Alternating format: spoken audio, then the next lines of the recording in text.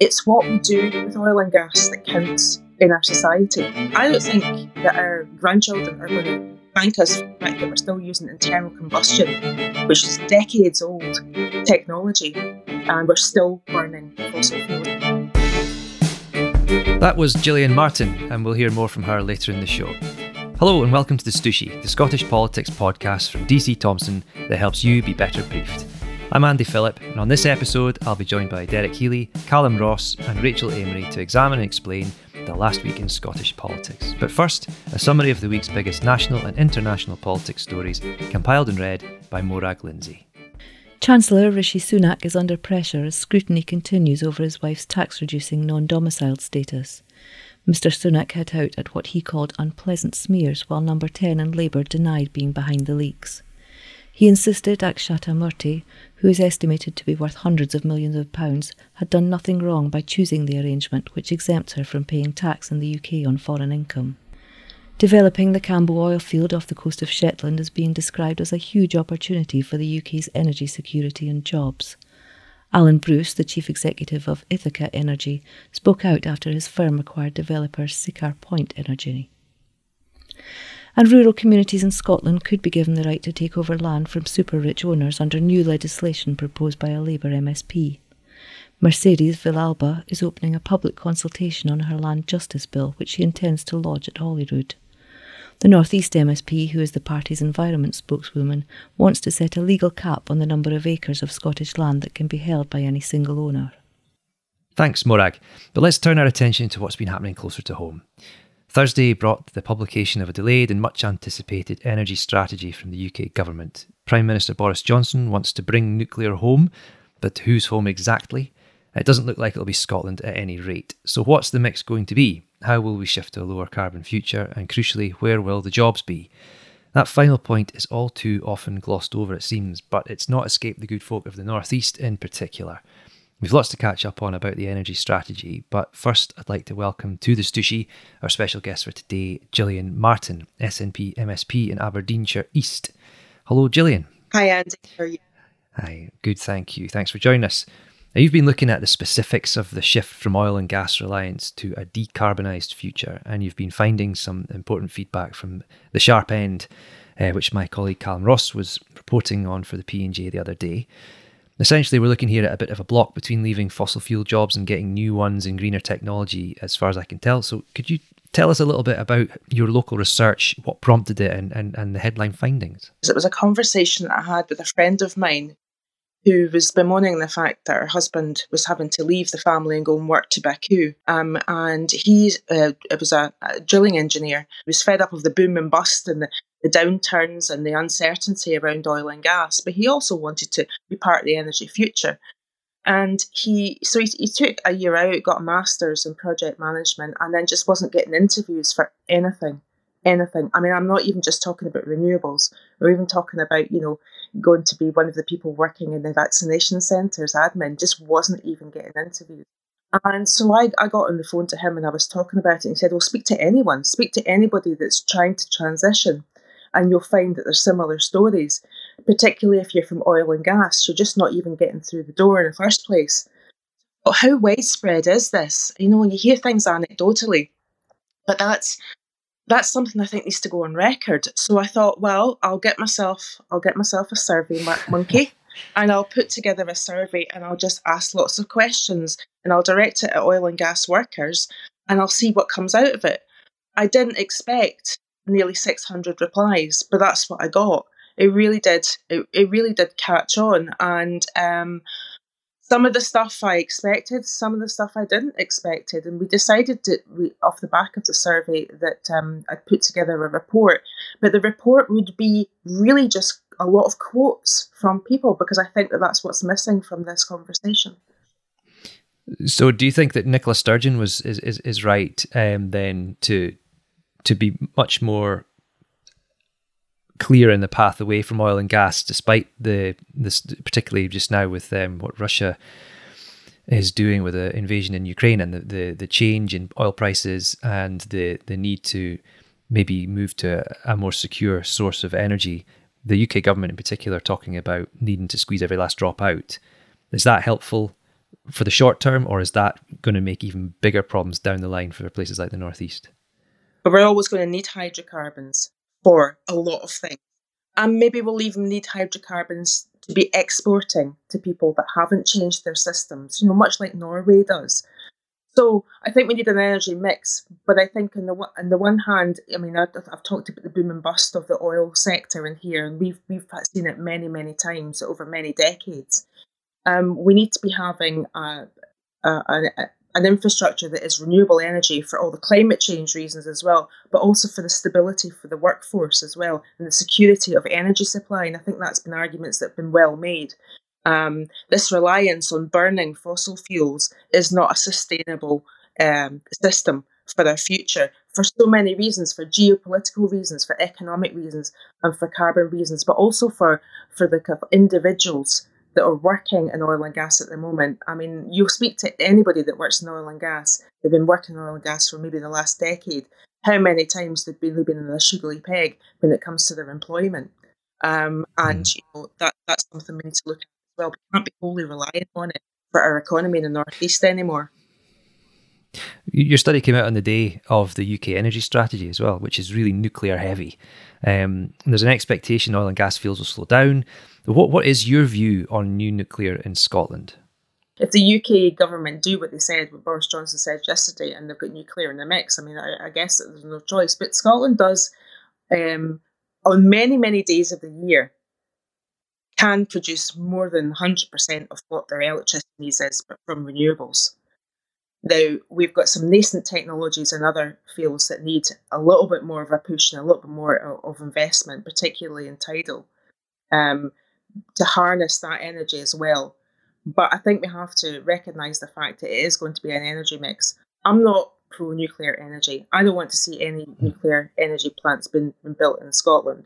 But as long as we're in the UK, the structures are such that if England's producing nuclear, it will be part of the energy mix.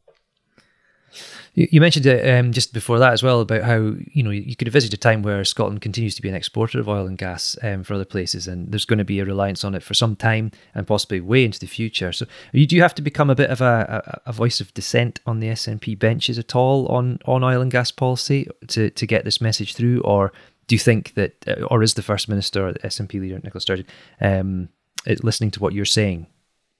I think Nicola Sturgeon listened to what I'm saying. I think I'm so low level. I'm such a backbencher. I'm a backbencher, but I do have conversations with the people that have that within their own portfolio. I have conversations all the time with the likes of Richard Lochhead and Michael Matheson around this. And I think that some of the stuff that the First Minister said has been actually misconstrued and misreported, because she has said, for example, Campbell, she has said it has to pass a climate compatibility checkpoint. She's not said no to it. She's not saying no offshore oil and gas fields should be developed. She said they must pass a climate compatibility checkpoint. And I agree with her. I think that is a responsible thing. That's what the UK government are saying as well. But of course, what we're saying is that some of the ones that potentially are about to be developed, should they not also be subject to a climate compatibility checkpoint, given that we've just announced a climate emergency? I don't think that's incompatible with anything that I'm saying, and I don't think that I'm a voice of dissent at all. I think actually, a lot of the North East MSPs have obviously understand a real rich understanding of oil and gas. But I keep on coming back to this one thing. It's what we do with oil and gas that counts in our society. I don't think that our grandchildren are going to thank us for the fact that we're still using internal combustion, which is decades old technology, when 100 years on from when it first was invented, and we're still burning fossil fuels. I heard recently a chap saying to me, oil and gas is too precious to burn. Why are we still burning it? We can use it for so many other things. We should be heating our homes and powering our transport using far more sustainable methods. But will we be in a position where we're actually not using an awful lot of our own hydrocarbons for burning? Well, that's up to a lot of things. That's up to a lot of infrastructure commitments from both governments. Look at decarbonising the gas grid for heating our homes.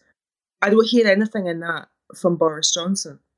That would have been really good to hear. that they're maybe looking at how we can actually reduce our reliance on gas, burning gas in our individual homes to heat them. Okay. Gillian Martin, thanks for joining us on the Stooshy today.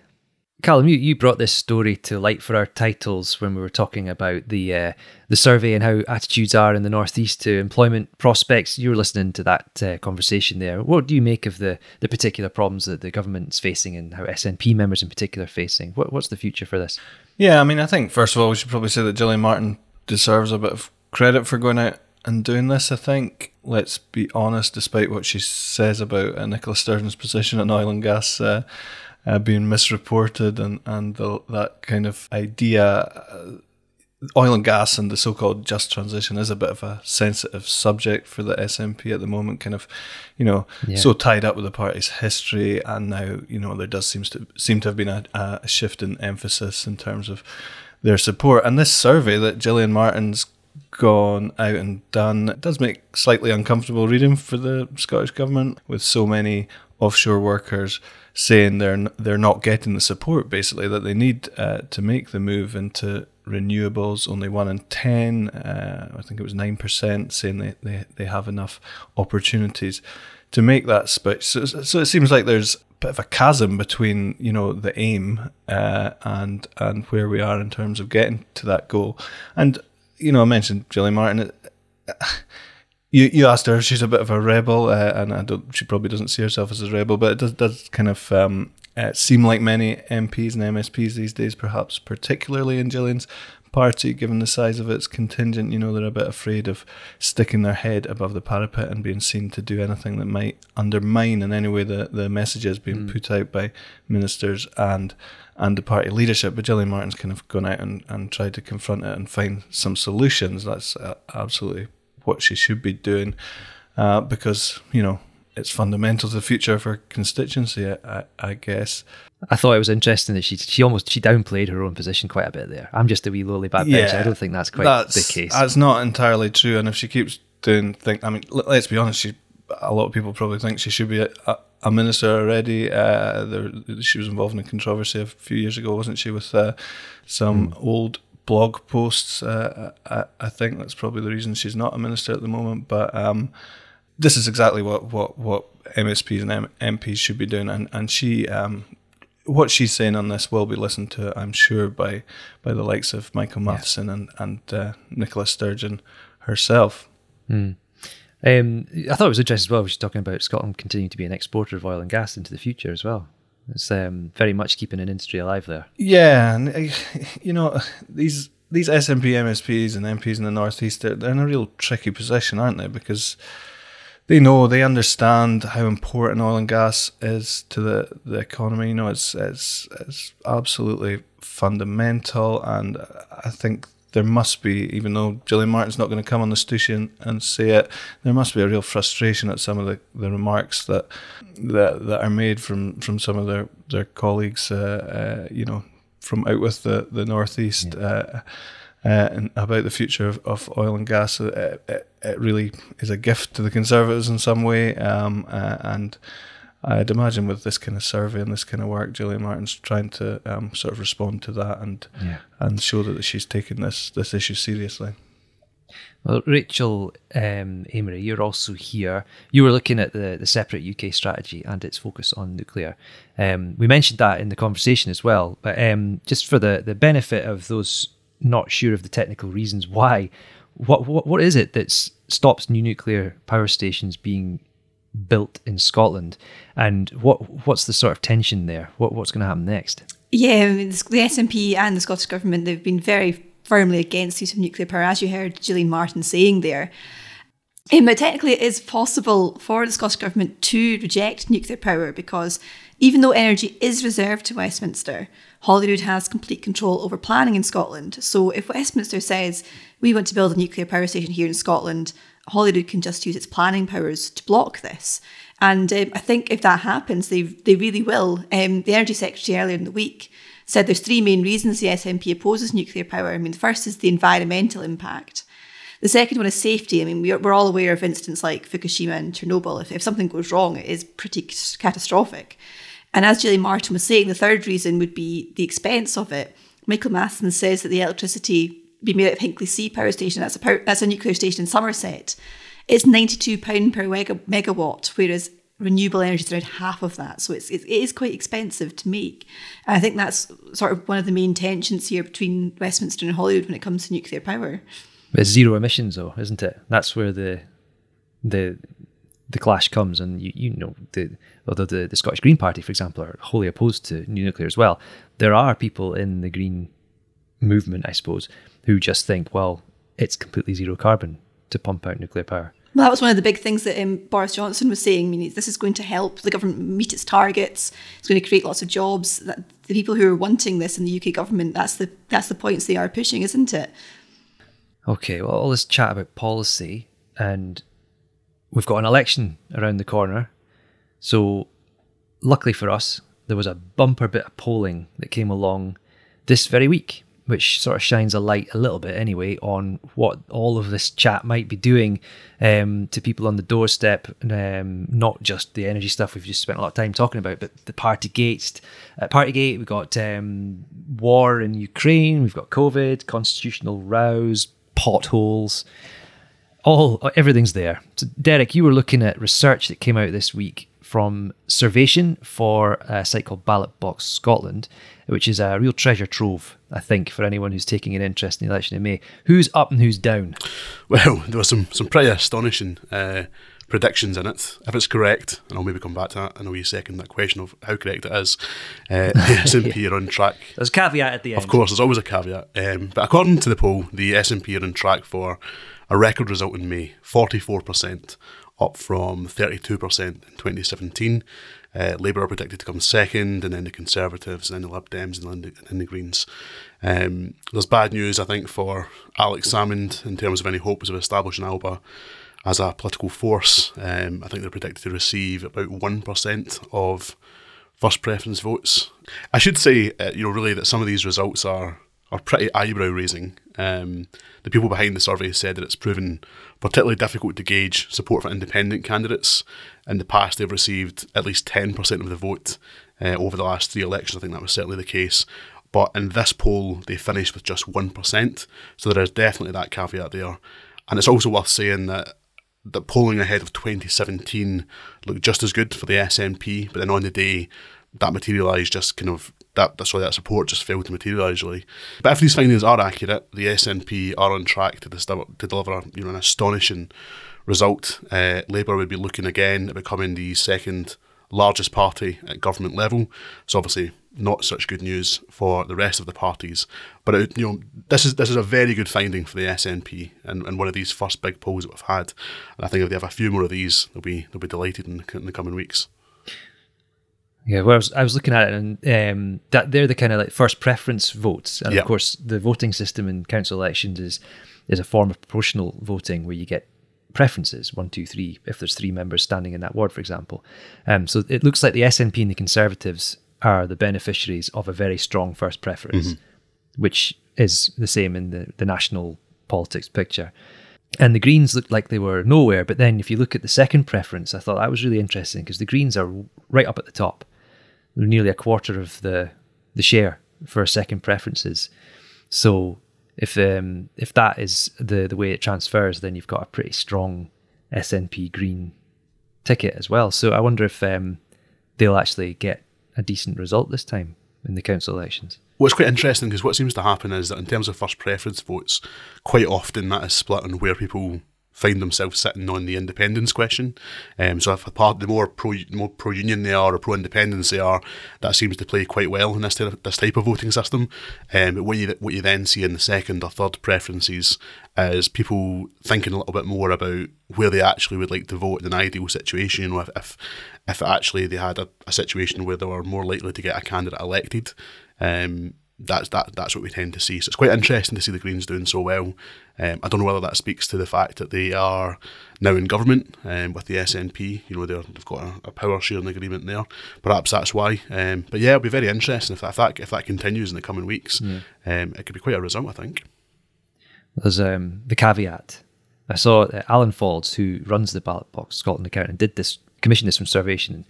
He makes a point in there. He said that there's another polling company called Comres, and he says they don't do local elections polling at this level, because it's impossible to gauge at that really hyper-local level what the local issues are. I mean, we've just discussed it's the Constitution as usual, isn't it? So I guess it could go absolutely bananas and all over the place, really, on the day. So, and turnout's never very good on a council election. So I guess the only thing to do is to go out and vote on May the 5th. From May the 5th to April the 6th, Rachel, you know all about the date, April the 6th. I actually was looking up some stuff here. Here's a quick quiz. Why is April 6th noteworthy? It's Waltzing Matilda Day in Australia. It's National Fisherman's Day in Indonesia. New Beer's Eve in the United States. It's also the anniversary of Paul Daniels' birthday. What on earth is New Beer's Eve? And I know that's a whole episode in itself. We need to take Stushy on the road and go and do some US electoral politics on New Beer's Eve. But yeah, Rachel, tell us what April the 6th is really all about. Well, you guys might not have heard of it, but it is Tartan Day. It's a celebration of all things Scottish, but it's actually more celebrated in North America than it is here in Scotland. And like you said, the official day is April the 6th, which is the anniversary of the Declaration of Arbroath. It's been celebrated for quite a few decades now in Canada and the USA, and it's actually now a full week of events. And the biggest event is this weekend. It's a giant Tartan Day parade in New York. And Marvel and Doctor Who actress Karen Gillan, she's going to be leading the parade this year.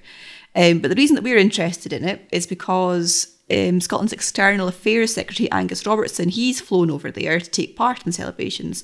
And in the past week, he's been meeting all kinds of people from the US Congress, from the White House, the Canadian House of Commons.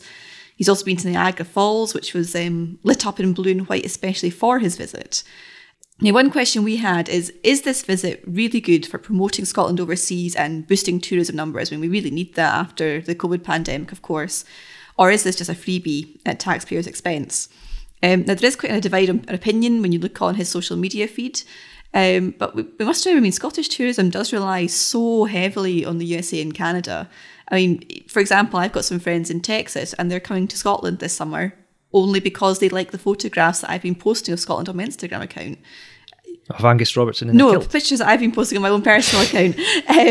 But I mean, that just really shows just how important it can be to sort of promote Scotland's beauty and culture internationally. And Angus Robertson has been holding meetings on tourism and trade while he's been over there, so he has been doing serious work. But we asked the Scottish Government, can you tell us how much this trip is going to cost? And I mean, they didn't answer our question. They just sort of gave us a very general, vague response back about how important the trip is. We didn't get a figure as to how much it's going to cost. I mean, there's a recent trip by Nicola Sturgeon and some of her staff to California and New York. Now, that trip came in at around £40,000. So maybe that's the figure we're looking at, but we don't know because the government won't tell us. Yeah, it's a week-long event and it's obviously a big deal there. But it wasn't just the SNP either, I suppose. There was Jack McConnell. Seared on the photo album of my brain is that picture of him in a nice pinstripe grey kilt. Yes. Posing in the States. Yeah. Doing his bit for the best small country in the world. Anyway, we've been everywhere today. We've been all around the globe. But that's all we have time for this week. So thanks to Callum Ross and Rachel Amery and Derek Healy and producer Morven McIntyre. And of course to you for listening. We'll be back next week with more, but until then, and even after then, pick up or log on to the Courier, the Press and Journal, and all of our news brands so that you can be better briefed. Goodbye.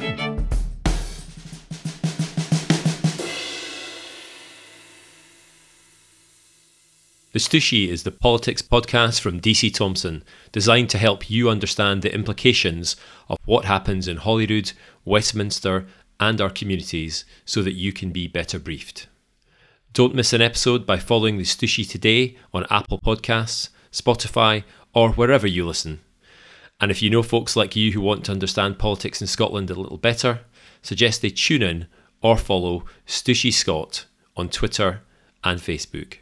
And stay even more up to date on local and Scottish news by subscribing to the Courier or Press and Journal, where you can get 1 month of unlimited access for just £1. Check the episode notes for details and terms.